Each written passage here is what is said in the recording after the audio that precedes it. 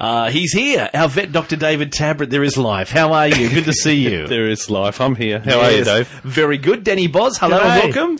Thank you. We had a great week last week. Vet Dr. Emily was with us. She Yes. did a wonderful job. So She did. I listened in. the bar's set very high for you today as a vet. Let's see if you can deliver as good as she did last Thanks, week. Dave. Yes. What about We a will. topic for us today? What have you got? Well, look, what's happening this weekend? Easter. We'd better talk chocolate poisoning. Okay. Yeah. Yes, we do better because it's not good for our dogs now. Not is it? good, no. And also, what have you got for us today, Denny? Look, we'll be talking to Julie Tolliday about animal behaviourist, and I've actually got Jim in the studio today, and he'll talk to Julie Tolliday because he's got an experience that he wants to talk about with a dog doing something to him. Okay, we'll look forward to that. That's coming up soon. It's all part of Pet Chat here at 2NURFM 103.7. Joining us in the studio right now, Jim Delaney's here. Been a while, Jim, but nice to have you in the studio. Been a while, Dave, but it's good to be in here. And we've got a special guest on the line. Julie Tolliday is with us. Hello, Julie. Hi, Dave. How are you feeling, all right? Oh, yeah, pretty good. Beautiful day today. Now, Jim's got a story he wants to share with you. Oh, okay. How you going, Julie? Very well, thanks, Jim. That's good. Listen, I thought it would be great to for you and I to have a little catch-up on the show today. I had a lady come in the store on Sunday and she wanted to get a harness for her small 10-month-old puppy. Right. So, as I do, I said, look, it'd be better if you brought the dog in because then we can fit it properly instead of you just trying to imagine what it might look like in a particular size harness. So about 20 minutes later, the lady brought the dog back. Yeah. Well, what an afternoon. Oh. The dog was very naughty. Oh. He came up to where we have the What did it harnesses. do to you, Jim? What did it do? It bit me, Dave. Ooh. Bit me on the fingers. Hey, we started to try to fit a harness on the dog, and the dog escaped. Oh. Ran outside the building and was running around in the car park, and finally, after about 10 minutes, we were able to shoo it back inside the store, and we actually had to close and lock the store so that the dog wouldn't get out. So the first thing I wanted to talk to you was about simple things and having people understand that it's really important that a dog must come when its name's called. Oh, absolutely. And we start with that at puppy school level. But teaching the dog, not even before I do calling the dog, is like teaching the emergency grab of the collar. So, getting the dog used to people reaching out to take that collar and their dog not thinking that they can run away from it. So we do exercises where we grab the collar and we shove food in their mouths straight away afterwards. So the dog starts going, hey, I love that collar being grabbed because they're going to pay me food for doing it. Julie, that's great. I actually was the one who finally cornered the dog, and I knew that the dog's, it was kind of playing a game, but there was also a level that I could see was quite serious, and it was about the dog being in charge. Now, when I did finally shoo the dog into a corner of the building, was able to get it, I was very careful that I kind of grabbed it at the back of the head because I felt that the dog was going to bite me, and it actually did. Yes. So in doing those exercises that you do, how do you actually take care or find a way to make the dog more relaxed so that it won't bite you? You mean in doing the collar exercises Yes. or in general day-to-day stuff? In the collar exercise. If you've got a dog that has a tendency to bite if you startle it or go too quickly. All right, I suppose number one, and it's sort of you can't rewind time, is to start that exercise as early as you can with the dog. Yep.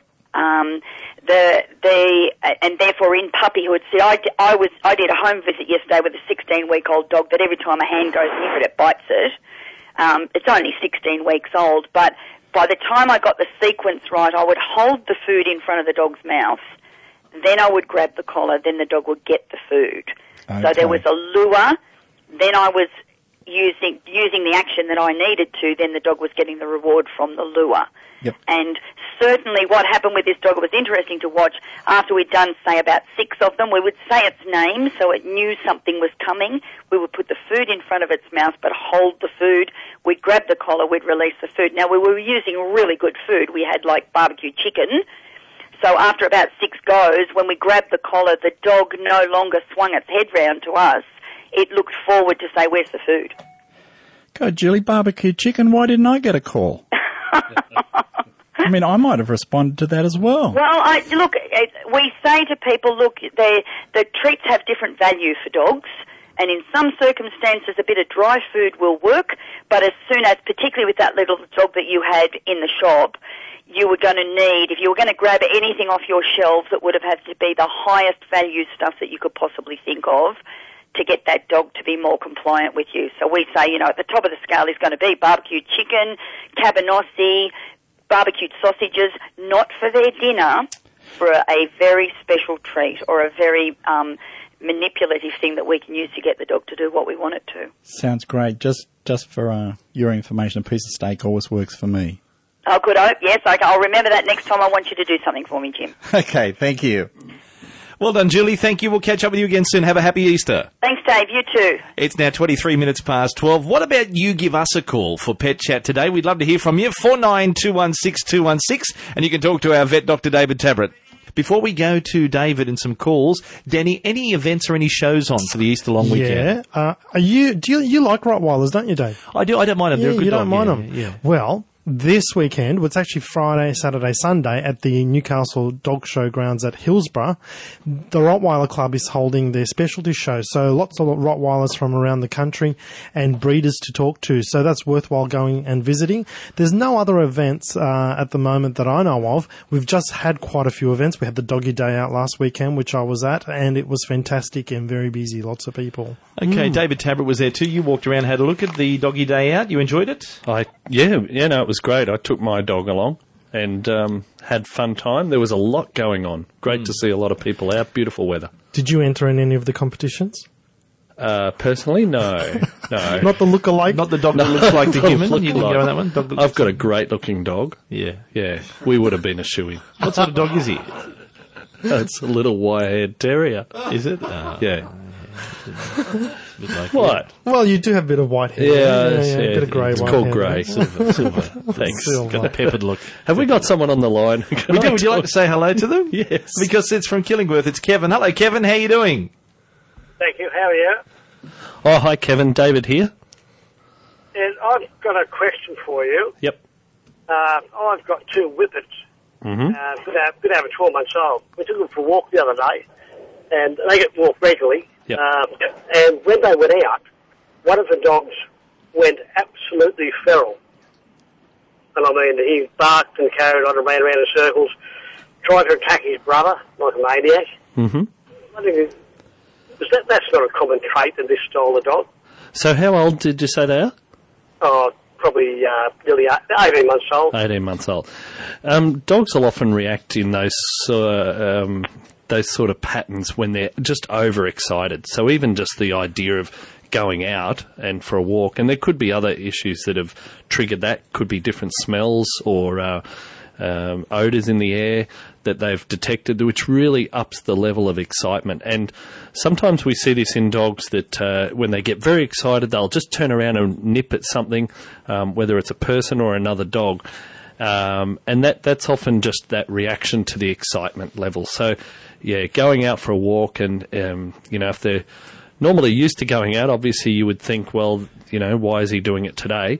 But there could be other factors, as I said, other things that are stimulating his behaviour. So I wouldn't be too worried, but just keep an eye on it and make sure that he responds to your handling, most importantly. And even just some of those things that Julie was telling us about, basic behaviour, getting dogs to come to you, and that's a way of breaking that cycle sometimes when they get overexcited. 28 minutes past 12. It is today Pet Chat until midday. 49216216 if you'd like to call through. There's a free line waiting there right now. You can talk to our vet, Dr. David Tabrett.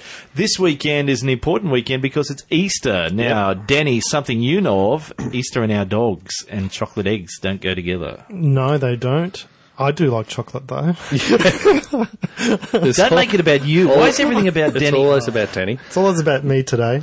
Can I just put in a plug for chocolate Easter eggs for me too? But I'll tell you, Dave, the thing about chocolate, someone asked me this yesterday and said, okay, well, if chocolate's dangerous to dogs, why isn't it dangerous to people? Chocolate is a stimulant, and the actual compound that's involved is a compound called theobromine. Now, it's very similar to caffeine. And just as you know, if you have too much caffeine, it can elevate your heart rate and sometimes upset your tummy. Well, it's pretty much the same thing with dogs. They're just more sensitive to the effects of it. So a small amount. Now, I was going to bring in a chocolate bar, but I ate it on the way, just to show you that nice to share. How about you're learning? It was how to only share a small things? one, Dave, Yeah. just to show you that even a small amount, like a 30-gram chocolate bar... Have you at least got the wrapping? No. He wants to sniff the wrapping. Yes. Even a 30-gram chocolate bar could be dangerous to a small dog. Okay. Now, cats seem to be a little bit cleverer. They don't go and just eat chocolates, but dogs, of course, will. So just be on the lookout for this. And now, there are safe products that can be used for your pets, but if your pet does get access to chocolate, don't treat this problem lightly. It can be fatal. Do you need to give them lots of water to rehydrate them, or...? No, you need to get them into your veterinary hospital immediately. If we can get them early enough, we can actually wash their stomach out. But the problem with that is that chocolate melts when it gets into the stomach, and it sticks to the lining of the stomach. So even if we get what looks like some of the chocolate back, it's often just the chocolate liquor that we call, the colouring and so on. But we're not actually getting the compound out. And the interesting thing is the theobromine gets recycled through the bladder wall and gets reabsorbed. So even if their body is able to get it out, the body then reabsorbs it. And that's why the compound can stick around for up to 5 days, causing toxicity. And we had a case recently of a dog that ate equivalent to a lethal dose of chocolate. And again, wasn't a big amount, but a lethal dose, recovered after 4.5 days in hospital. So it's one of those things just to be aware of. And of course, this time of the year, keep the chocolates for yourself, not for your pets. Okay, good one there. That is a great tip for us, and especially tell the kids too, because the kids like to share. They might just think, oh, it's okay, my dog can have something. Oh, mums and dads, please be diligent over that. Let's say hello to Mark, who's been waiting patiently at Head and Greeter. Hello, Mark. How you going, mate? G'day, Mark. What can we do for you? I'm just ringing to, well, hopefully get some information. I've got a little dog. He's a little Jack Russell Maltese Terrier cross. Mm-hmm. And the last 2 or 3 weeks, he's been scratching and chewing on his fur to the point he's given himself crew cuts and patches. Right, But he's got no fleas or no mites or anything on him. Mm-hmm. How old is he? He's 2. 2 years old. Yeah. Okay. And has this happened before? No, it's just started, as I say, about 3 weeks ago. Okay. And what have you done for him so far? Well, just kept him combed and washed, and we don't know what else to do. Okay. No problem. And just one last question, I think, which might help us here then. Which area is he really chewing at? Where is he really causing the skin problems? Sort of on his thighs on the back and along the lower part of his belly sort of thing. Oh, okay. All right. Yeah. That's interesting. So what we tend to look at with dogs with skin problems, we very often look at what we call pattern recognition. So one of the clues as to the diagnosis could be related to which part of the body they're actually chewing at. It's worse on his back legs. Yep. Sort of. Very often, if they're licking and chewing at their feet, for instance, then we tend to think, okay, grass allergy. If it's over the rump and over the top of the tail, then it's more likely to be flea allergy, dermatitis. If it's on the trunk itself, on the body itself, then it could be a mange mite.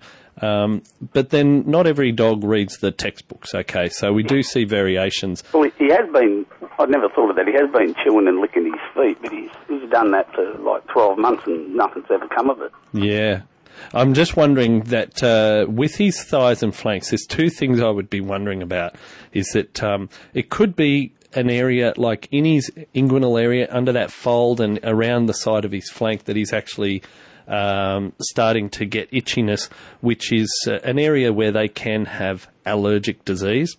Or the other thing is that the area that's actually itchy is around on his back end, and he can't quite get to it, so he chews at his thighs, and that's actually a way of trying to distract himself or trying to deal with the itchiness that he's suffering.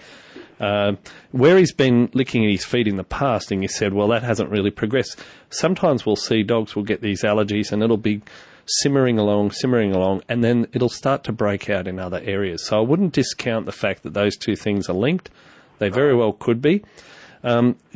the thing about skin disease is we take an overall approach and then we look at specific diagnoses.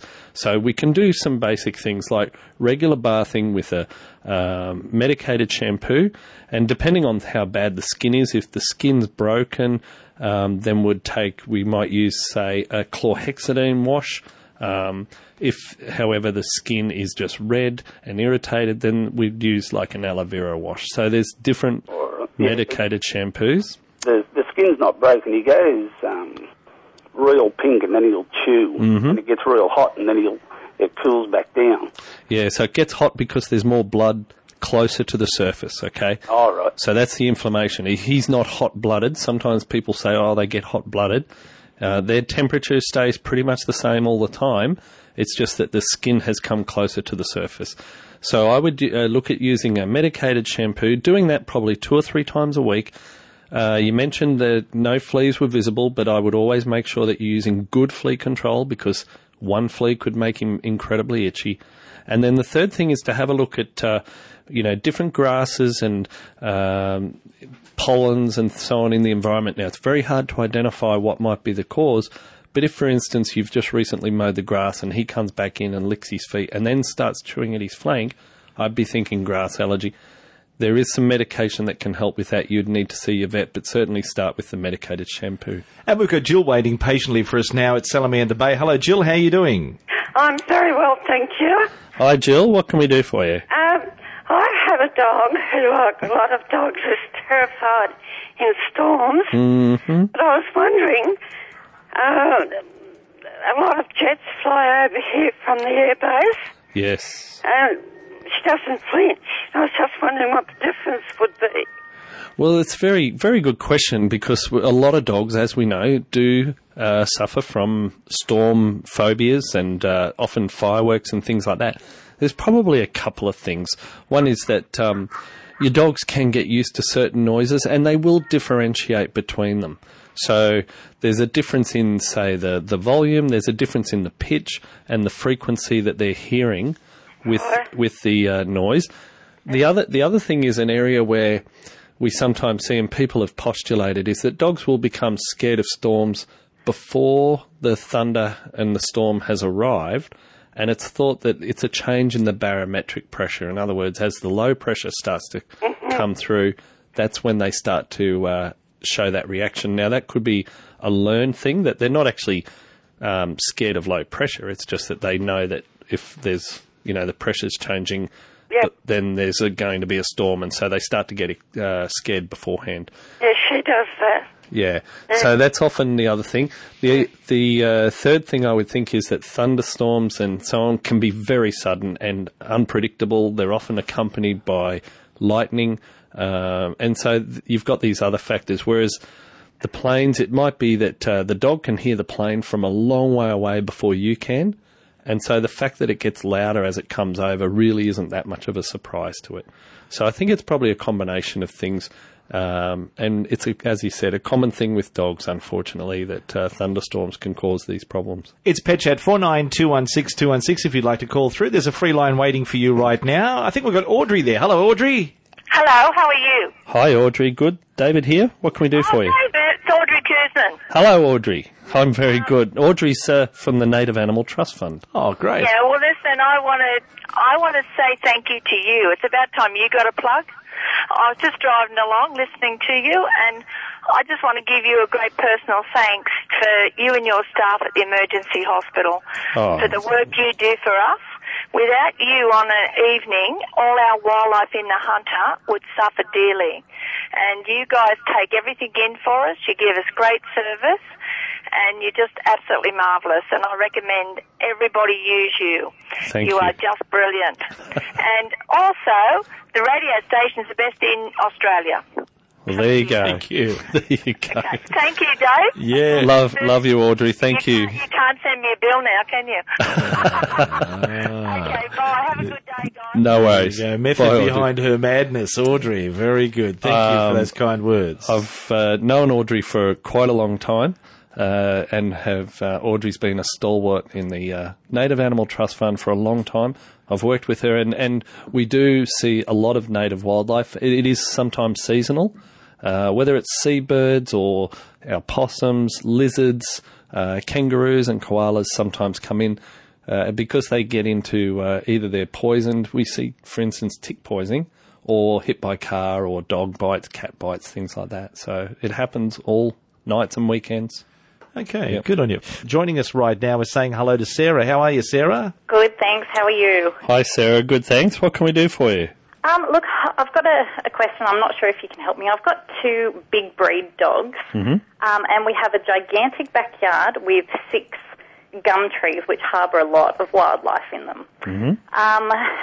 The dogs have taken to barking all night at possums and, whatever nightlife there is in the trees. And, we've got a newborn baby and we've got, 6 different neighbours around us. I just wanted to know any advice on how we can get the dogs to stop barking, the place down in the middle of the night.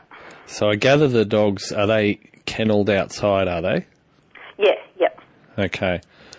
The natural behaviour of the dogs is to alarm bark. Yeah. So if they hear or see something that's within their field of view, they're likely to respond, and it would be very hard to train them or to, help them out of that behaviour. Yeah. It's very instinctive. It's also very rewarding for them, because if you think, well, if it's alarm barking, the response that they're looking for is that you react to it. Yeah. And so anything that you say to them is basically, well, they think, oh, we've done our job. Well done. So it's a their behaviour.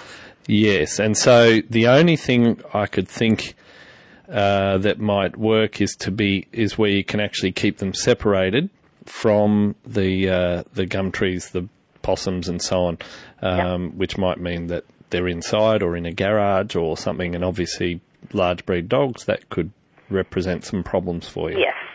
Yeah. I will check in with Dr. Bob Stabler, our veterinary behaviourist, for you. Okay. But certainly the whole nature of dogs and their relationship with people is that they're basically there for surveillance. If you go right back into caveman days, that was part of their role.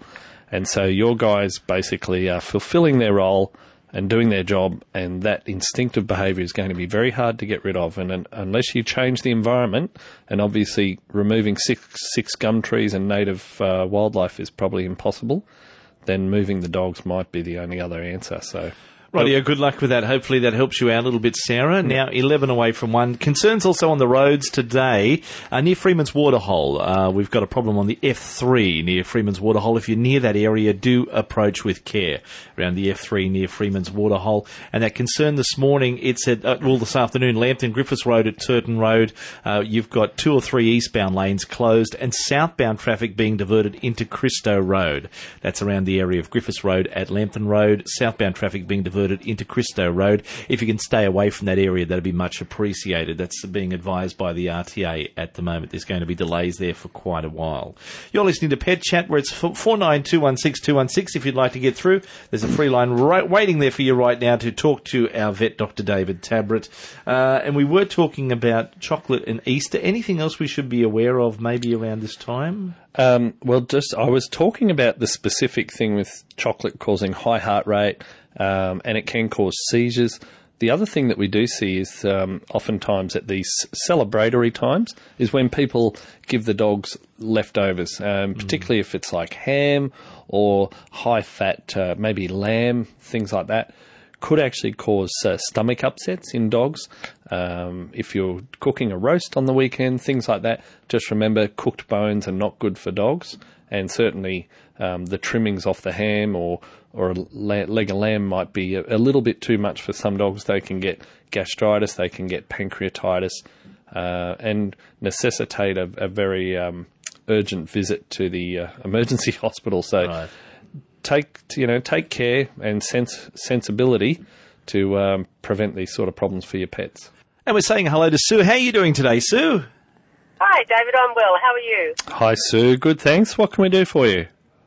David, we've got 2 German Shepherds, a pup that's about 2 and a male that's about 5. Mm-hmm.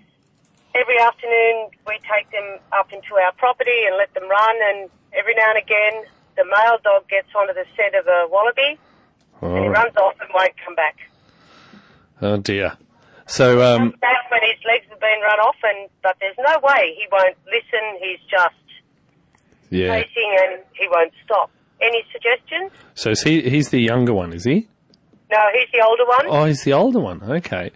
Yeah. Well, look, the first thing is don't try and do anything that you haven't practiced before.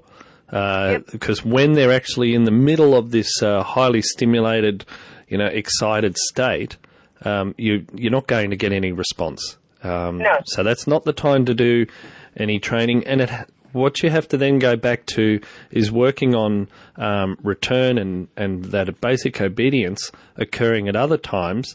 But just accept that if you do get that scenario, don't try and retrieve the dog when they're not actually trained to that level, because you'll undo all the good work that you're doing in your training. So what I mean is that if you start the training process and you think, away from this running and chasing wallabies, and you find that he's responding quite well, but still, doesn't always come back to you when he gets more than, say, 10 metres away or something, don't get up to the farm and then start trying the same trick, because it's not going to work, and that'll actually make it a lot harder.